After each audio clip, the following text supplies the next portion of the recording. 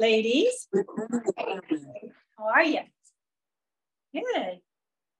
Pretty day, huh? Well, we have some of the ladies who only get to come every once in a while. And we have some ladies who are just returned since COVID. So things have changed a bit. So we have some ladies on Zoom. Hello, Zoom ladies.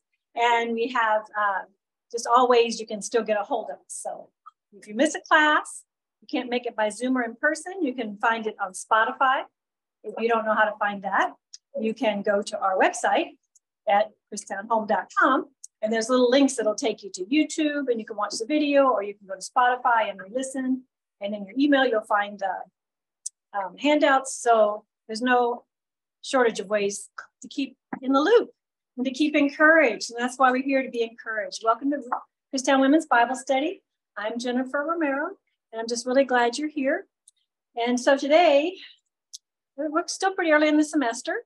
We've been kind of hanging out in Psalm 119 for the year, last fall and this semester, though I don't have a lot from Psalm today. The first lesson we kind of did a spiritual assessment of ourselves. You know, how are we doing? Do we know Jesus? Are we obeying? Are we producing fruit? Kind of that kind of topic. So if you missed it, that's a good one to listen to. Last week, can everybody hear me okay? Okay. Last week, Jan Larrabee shared on contentment, excellent secrets of contentment. So if you don't know those, you need to tune in, read that, listen to that. So today, we are going to be talking about how to listen for God's voice. And there's a lot of voices out there, aren't there? And not all of them are his. So we're going to walk through today how to be discerning. Now, next month, as has always been at Christown, is love month, right? So it's marriage, it's love husband, it's love children. It's behind the bedroom door. Sorry, I didn't mean to choke. I'm always one that gets that. So it takes me a little bit to get ready. So anyway, my husband, we'll get to that later. So anyway, marriage month is really fun. It's really sweet. We'll also have a banquet within the month, so that'll be fun. We'll just have some good time to really encourage each other to really love as God loves us. So when we talk about hearing God's voice, what's the first thing that we need to be able to do? We need to be able to hear. And salvation, accepting Christ as our Savior, is the way that we hear his voice. And as the song said, you know, we're very thankful that Christ died for us, but he didn't leave it at that. He rose from the dead and offers us eternal life. And ladies, if you are a believer, you're already walking your eternal life, right? We're already called to glorify him and to walk in his ways and in his word. And our body will die, but our soul will continue forever, eternal with him in glory. So amen. So says, you know, in the Bible, my sheep hear my voice and they know it and they follow me. So that's where we start with our relationship with him. So we start by knowing his voice, okay? And think about, so when we become Christians, we become children of God, right? And God is our Father, and he loves us as his daughters, as his children. And what do we do when we first have a baby? We make a little place for it. We do all things, kind of ways to hem it in and protect it, right? So that's what God does for us. And he realizes that we are but babes. And he realizes he's made us a new creature, but he realizes it's going to take some time for this kid to grow up and to figure out godly wisdom. And so he doesn't just leave us stranded. He gives us all kinds of ways that we're surrounded by his love and his word. So let's kind of go through a few of those. They should be there on your sheet. So the first one would be the Bible, right? The Bible, the word of God.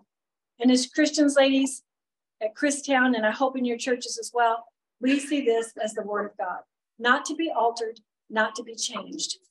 And even some churches that say that, they will not give the word the position it needs and it deserves and it demands. So be sure that wherever you're worshiping, that the pastor knows the word of God, that he's studying it, that he's not just pulling out things to tickle you and make you happy and to motivate you. Nothing that we do should be contrary to his word. That being said, we can't just pick out a scripture and make it mean what we want it to say. The Bible has to be studied in context, in the context of who it was written to and the circumstances at the time. And so we look at those verses and we get that context and we say, okay, what does this tell me about God?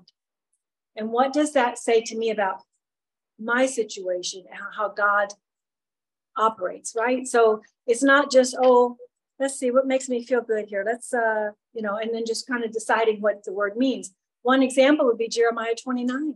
We love that verse. We write it on cups and graduation cards. What are the plans I have for you, said the Lord? Plans to prosper, right? But you know what? Israel was not in a place of prosperity. They were in a place of imprisonment. They were captive. It was not a good time for them. So for us just to pull that out and say, hey, God wants you to always be happy and have fun and your life's going to be wonderful and prosperous, that's not what he's saying. So be careful that we read the scripture for what God says. This is so we can know who he is, right? Not so that we can be motivated and just be, prosperity doctrine kind of stuff. Okay, so be careful how you read it and be careful who you're listening to. God's voice is never contrary to this. So if you're trying to make a decision and it feels good, and you feel like, well, my conscience is clear, if it doesn't line up with scripture, something's wrong. So the Bible, the Holy Spirit. Holy Spirit is a second way. He said, when Jesus left, he said, I'm going to leave you someone even better than myself. Better than Jesus. The Holy Spirit. He walks with us. He's in us if we're believers. He fellowships with us. He teaches us. He teaches us with the word. He counsels us. He speaks to our heart, right? And that's where we kind of go into that area too of, well, does this feel right? Well, feeling right is not enough. It has to line up with God's word and conviction. If sometimes when we feel like, oh, this decision is really good, it's because I just relieved. But it may not be a biblical solution. If I'm thinking about divorce and God says he hates divorce, I know that there'd be relief. I think there would be, but that's not true. We convince ourselves maybe there's relief there. So sometimes we're just looking for relief. It's not the same thing as conscience and conviction. He's our intercessor. Sometimes we're so broken, we don't even know how to pray. But the Holy Spirit steps in there and prays to us with words that we can't even understand, much deeper than we could ever understand. Let's look at John 14:26. It says, but the Helper, the Holy Spirit, whom the Father will send in my name, he will teach you all things and bring to your remembrance all that I have said to you. Wow. We don't want to be apart from him. Do you know, as soon as you're a believer, you have the indwelling of the Holy Spirit, but do you know that you don't always have fellowship with him? If you're harboring sin, if you're harboring pride, if you're refusing to confess those things to God, then the Spirit's not speaking to you. There's not a fellowship there. We can't go our own way and ask him to bless it. And I think God is fair. If there's something we don't know or understand, he's going to give us room for that. And he's going to teach us and he's going to grow us. It's how we do our children. Oh, we need work over here. We need work over here. This kid needs to figure this out. So what am I going to send? Maybe discipline, maybe teaching, maybe correction. That's what God does for us. He keeps our course straight using all these things because he cares about us. He loves us.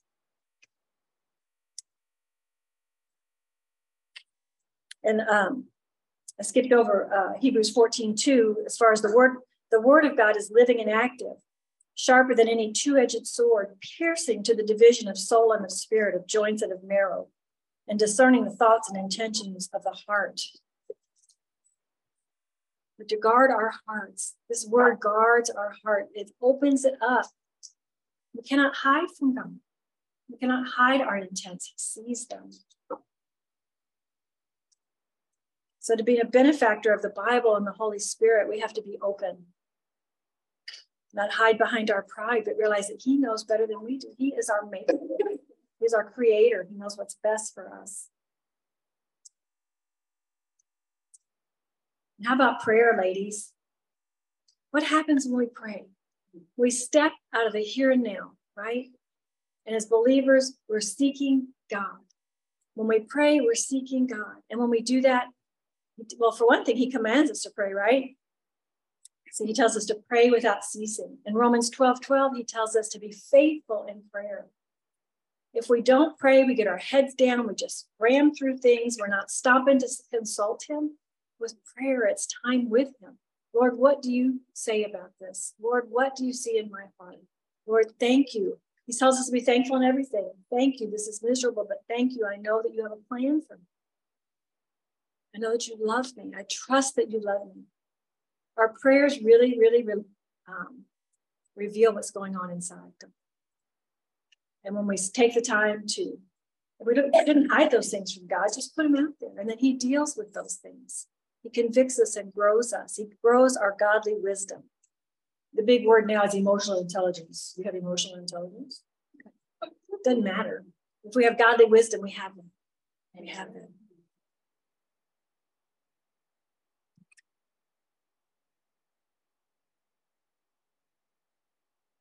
Prayer. We have Bible, the Holy Spirit. We have prayer. We have circumstances, which is probably a little farther down on the list. But, you know, if I'm born in, where I'm born, the class I'm born into, the color I am, the race I belong to, the language I speak, there are things I can't change. Those circumstances define who I am. And not that we don't have goals and, you know, things can't change, but there are certain things that tell where we belong. And you think about Esther in chapter 4, you know, Mordecai tells her, you were born for such a time as this. You know, this is what your place in history is to speak to the king. It's to appeal to his heart, save a people. She didn't choose that. She wasn't a very godly woman from all accounts, but she followed and she listened. I like Esther because we're all like Esther. We're called out of something for something greater. We're called out of this chaos in this world we live in. And we're commanded by God to glorify him, not to blaspheme him, to represent him in this really, really good place. This is the time we're called to, ladies. My little mother-in-law was so upset the other day. She goes, this country's just in the pits. I said, well, you know, it feels like it sometimes. But what we're in is a battle for good and evil. And we need to pray for our country and to be walking in him and talking truths and being the light. That's what we are called to. We can't despair.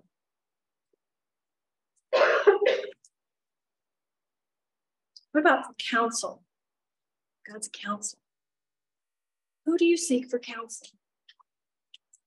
That can mean all the difference in the world. If you're looking for somebody to agree with you, you're going to find them. And you're going to latch on to them. Well, so-and-so. You know, it's going to make you feel good about that decision. But are you willing to seek the hard counsel, right? Are you willing to seek counsel from people you know who are going to agree with God and not necessarily your pride?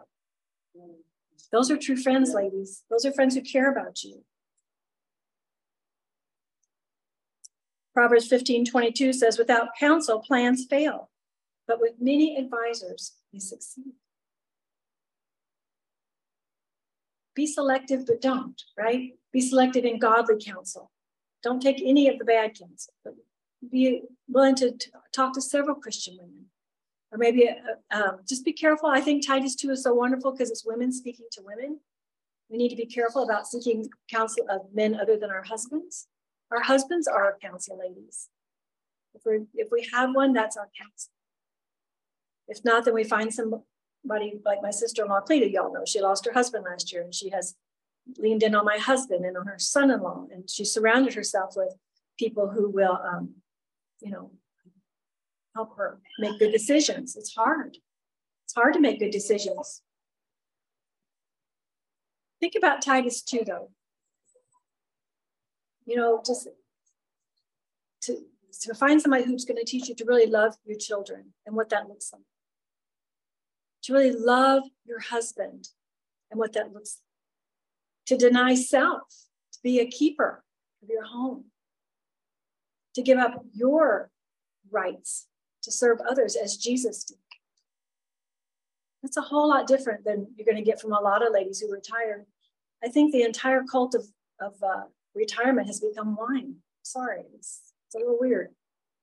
Doesn't matter if you're Christian or not. Wine's all, signs about wine, drinking wine. I'm not saying it's a sin to drink. I'm just saying God says don't be drunk with wine. Don't be drunk. Because what happens? We get loose tongues and we say things we shouldn't.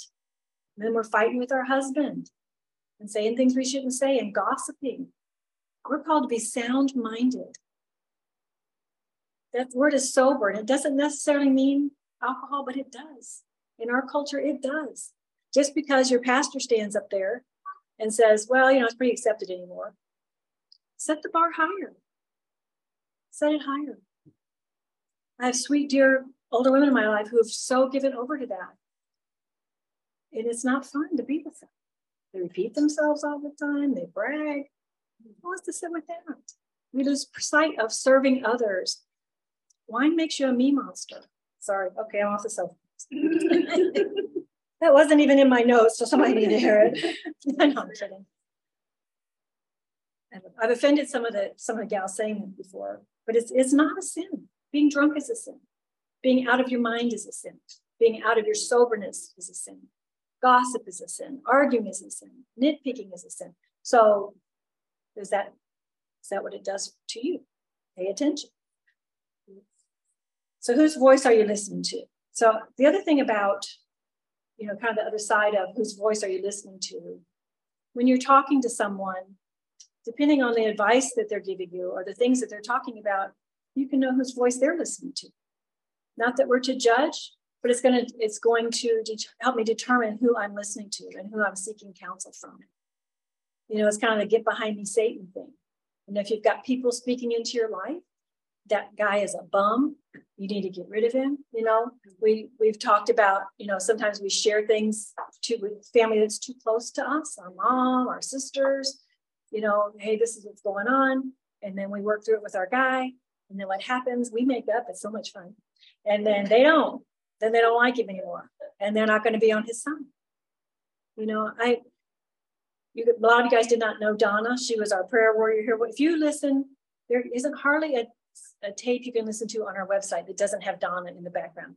Naomi be teaching away. She goes, Donna, where is that? Donna, what did I say? What am I? Donna was her right-hand man for many years and stayed many years after she lost her husband to pray with the girls. And no matter what she knew about your husband, well, how's dear Steve? How's dear Steve? Because she was for your marriage. She was for you.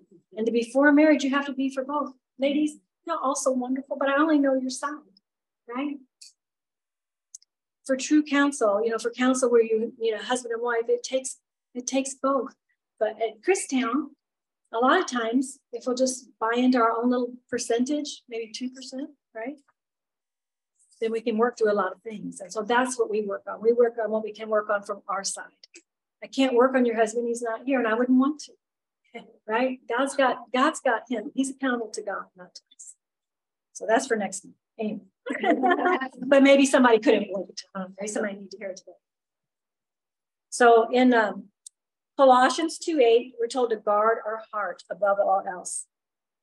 And it says, see to it that no one takes you captive by philosophy and empty deceit. Right?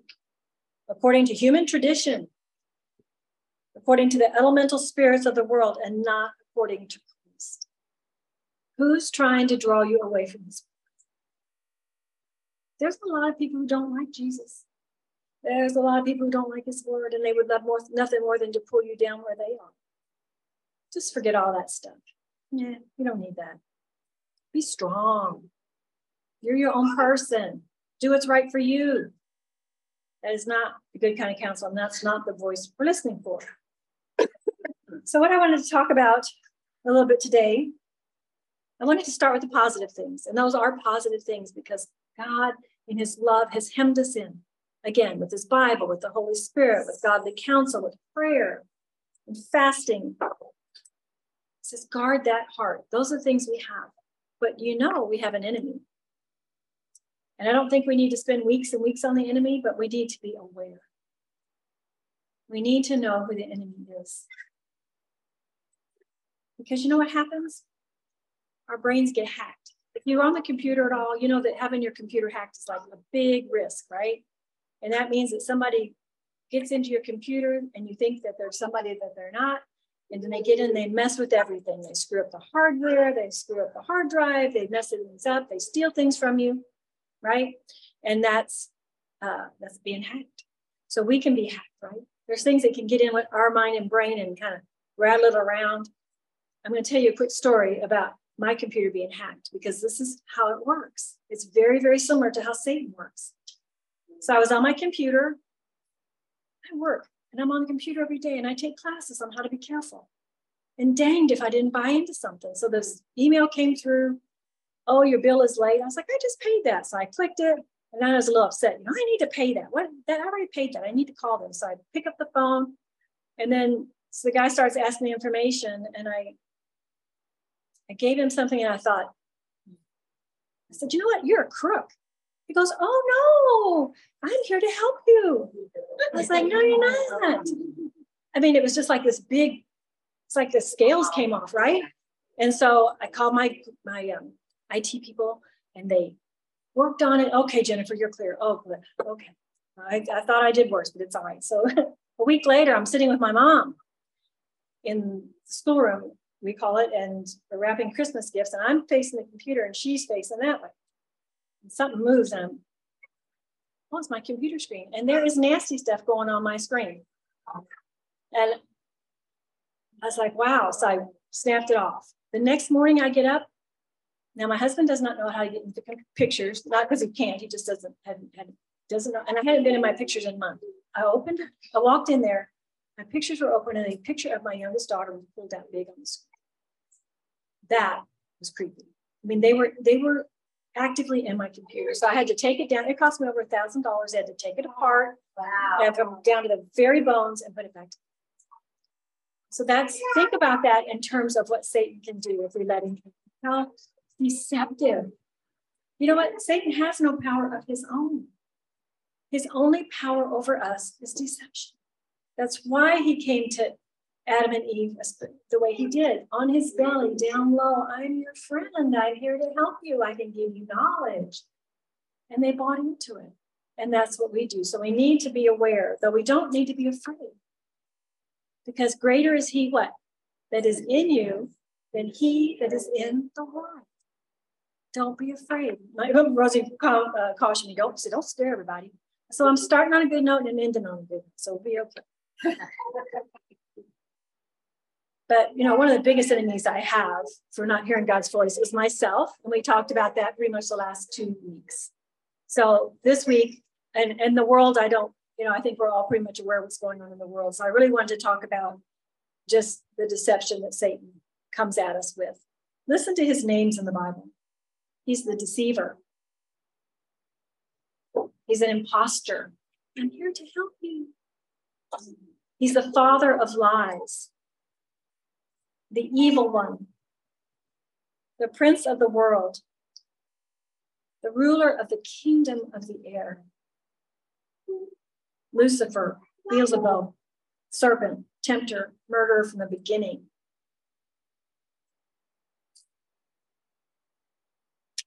And that beautiful verse we just quoted together is the good news. The good news is that, little children, you are from God and have overcome them. For he who is in you is greater than he who is in the world. John 4:4. Never forget that.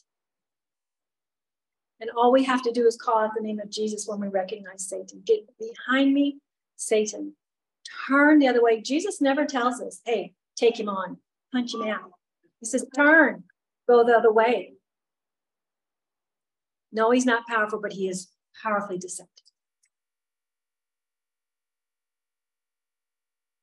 So I think one place, that he really does well is by dividing relationships. You know, Jesus calls us to be at peace with others as much as is up to us, right? And what does Satan do? He divides.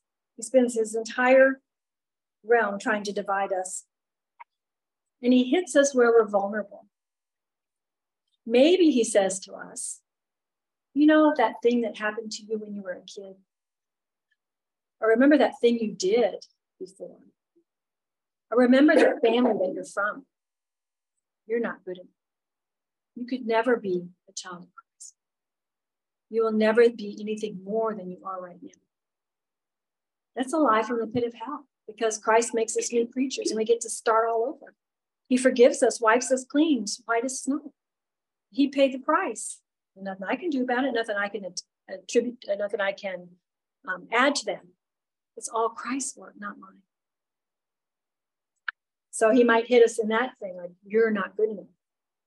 And then he's really good on the other side too. Hey, you're too good for this. You're too smart for this. You don't need to obey your husband. You're so much smarter than he is.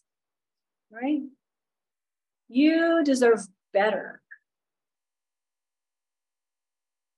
You're a special case. Yeah, I'm special, right?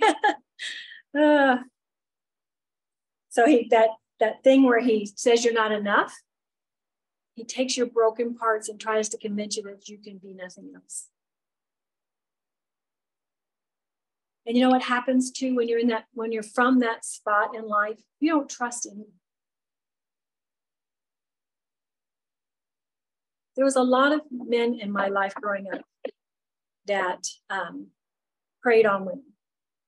And thankfully, I was protected from that physically, but emotionally, I got a pretty good dollop of it.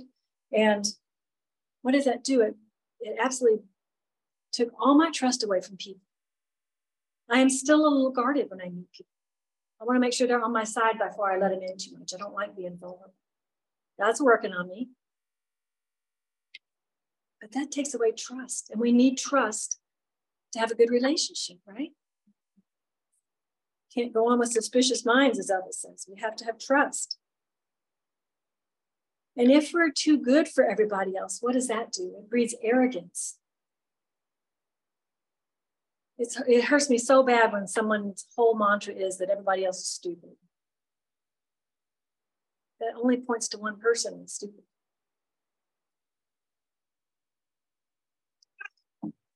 So we know where those voices come from. So how do we fight this? James 4:7-8. Let's go there together if you have your Bible.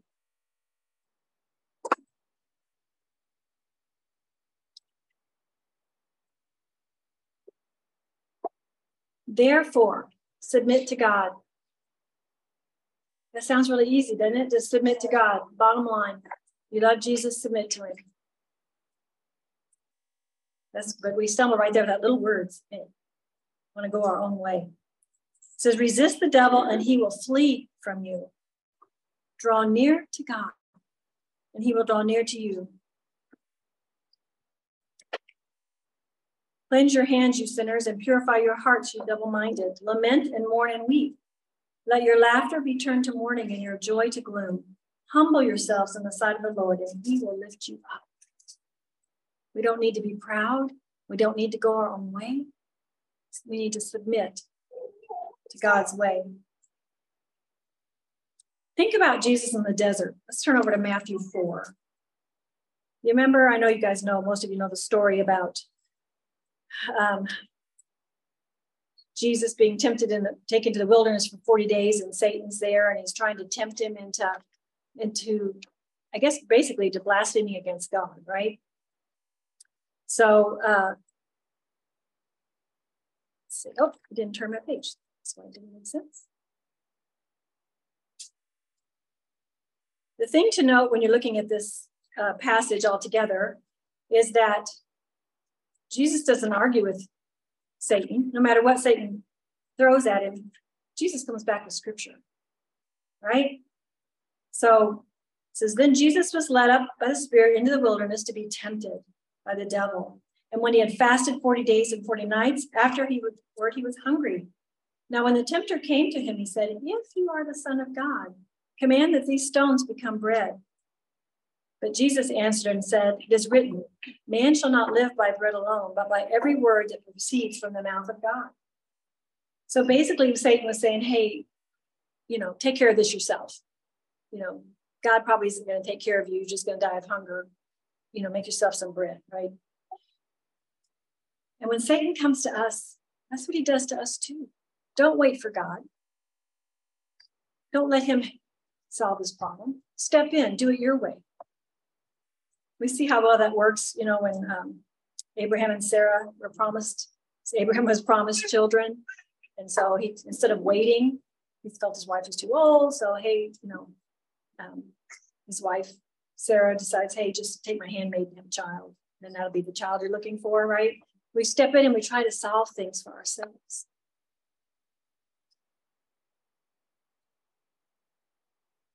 The rest of that verse, Romans 12:12, that I spoke to you a minute ago, says, be hopeful in joy. Be hopeful in joy. Be patient in affliction. Be faithful in prayer. That patient in affliction, do you know what makes patience? Affliction, right? But we don't want to wait. We want to say, hey, let's get out of this. Let's just get out of this. This hurts too bad. But I tell you, ladies, after being here so many years and knowing so many ladies, and we have women who have been married a long time. We have women who've been married a very short time. We have women who've been divorced, remarried, multiple, you know, just all different scenarios. But when it comes to divorce, most women lament. Well, I wish I would have waited. Now, abandonment's one thing, adultery, those things are very hard. But most of us don't have to deal with those extreme cases. In our day, it's like, you're not happy? Move on. Find somebody else. You'll be happy. You guys can share the kids. You can co-parent. Oh, man, that's hard. So solve your own problems. But it comes with a whole new set of problems. So Satan wants us to try to solve our own problems. I wanted to read this to you. There's a copy of this for each of you when you leave today. But this is the Serenity Prayer. And I've heard this my whole life, but I've only heard this much of it. And you're probably the same. I think you'll recognize it. When I read the rest, I was blown away because this is how Satan works. So, prayer for serenity. God, grant me the serenity to accept the things I cannot change, the courage to change the things I can, and the wisdom to know the difference. Okay, I can do that. It's all about me. I can do that. I can't change some things, and so I'm going to be courageous, and I'm going to be wise. But that's not what this is saying at all. Read the rest. Living one day at a time, enjoying one moment at a time, accepting hardship as a pathway to peace, taking as Jesus did the sinful world as it is, not as I would have it, trusting that you will make all things right if I surrender to your will. So that makes me proud. So that I may be reasonably happy in this life and supremely happy with you forever in the next. He took out the best part.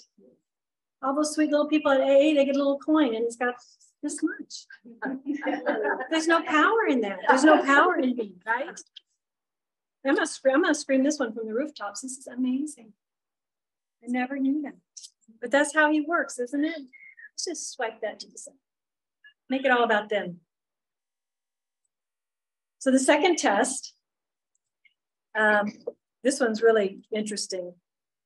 4:7. I'm going to start at 5. Okay. Then the devil took him up into the holy city, set him up on the pinnacle of the temple, and said to him, if you are the Son of God, throw yourself down, for it is written, he shall give angels charge over you. Do you see what Satan did? The second time, he tried using scripture too. Oh, okay. So this guy really likes it when I use scripture. So this verse works. He shall give his angels charge over you. And in their hands they shall bear you up, lest you dash your foot against a stone. But Jesus said to him, as it is written, you shall not tempt the Lord your God. Right, so Satan's like, I can play your game. I can speak your language. Oh, you like verses. Let's throw those in there. And let's take them out of context and let's throw them at you.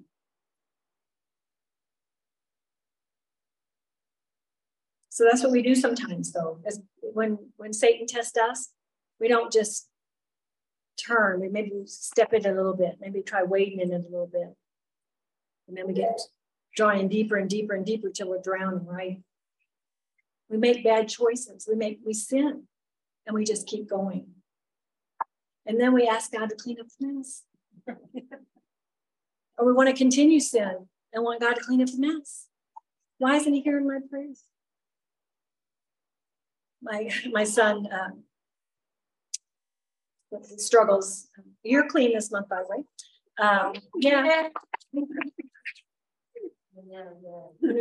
When he was 14, we put him in a boarding school because we just couldn't control him, and he was going to die. And so he tells a story about standing outside one day and it's like, God, if you're real, move that cloud. And God didn't move the cloud.